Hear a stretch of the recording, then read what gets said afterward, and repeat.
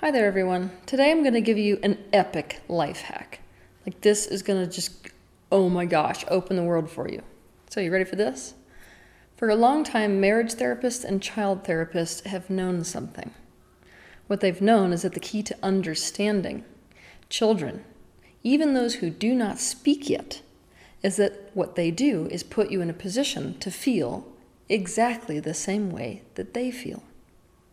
So, for example, the way that you feel about the child and the way that the child makes you feel in general is how the child feels about you and how you're making the child feel. Well, today I'm going to tell you that this dynamic does not end in childhood. Why doesn't it end in childhood? Because of law of attraction. We live in a universe that operates according to the law of attraction. How do you understand that? You just think of this life as a giant holographic mirror. Anything that is inside you is going to mirror externally, and vice versa. That being said, we don't often recognize the reflection when it shows up in the mirror. Because of the law of attraction, however you make someone feel, regardless of whether it is intentional or unintentional, will eventually become how they make you feel. Therefore, it's not that children make you feel exactly how they feel, it's that all people, and even more than that, all beings make you feel exactly how they feel. And it isn't usually intentional or conscious on their part either.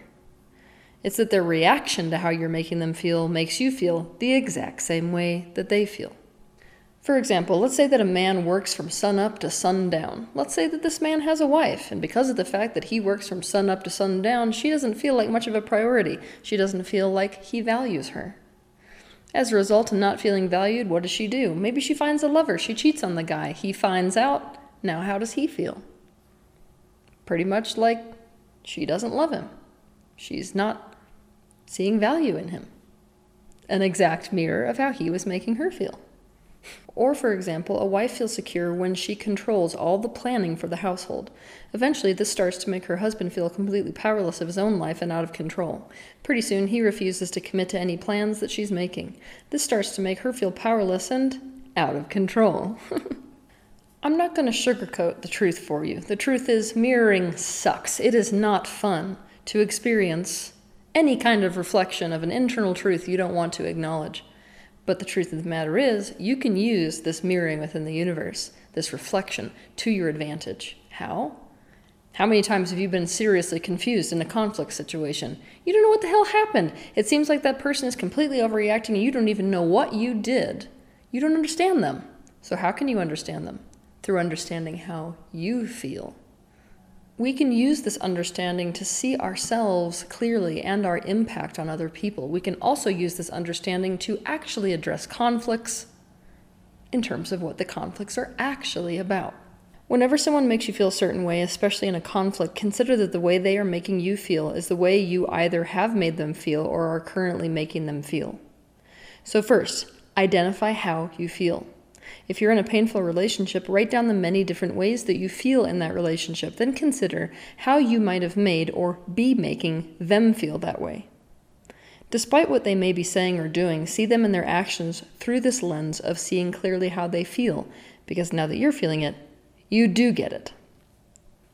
From there, you want to switch your strategy to resolution. Now that you know clearly what's at the root of it, which is how they feel, then stop addressing all the stuff that they're talking about at the surface and address how they feel. Think about things you can say and do that make them feel the exact opposite. All of your conflict resolution should be about that, instead of any of the surface stuff that you may be thinking this conflict has to do with.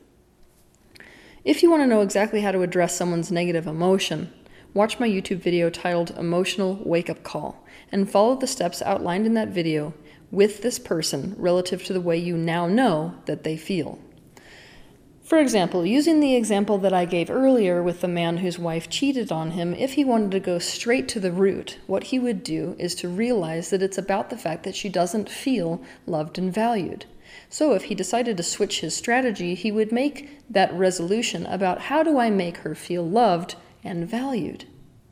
What you will find when he does this is that instantaneously that will cause a shift within her, and that shift within her will in turn make him mirror, oh, now I feel loved and valued by her.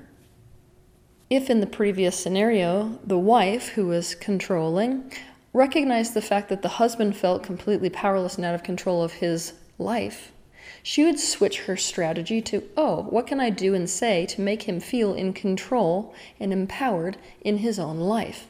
When she switched her strategy that way, she would find that instantaneously the mirror would flip back on her and the reflection would be she would be able to feel more control and empowered in her life.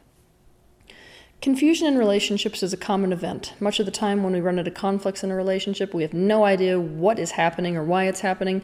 We slip into the perception that the other person is completely unjustified and is being unfair with us. We tell ourselves that they are wrong and that they are crazy. We try to make sense of what's going on without remembering that the universe is a mirror. If we remember the mirror, we can use that reflection in the mirror to understand exactly what's going on. All we have to remember is that all people set us up to feel exactly the same way that they feel.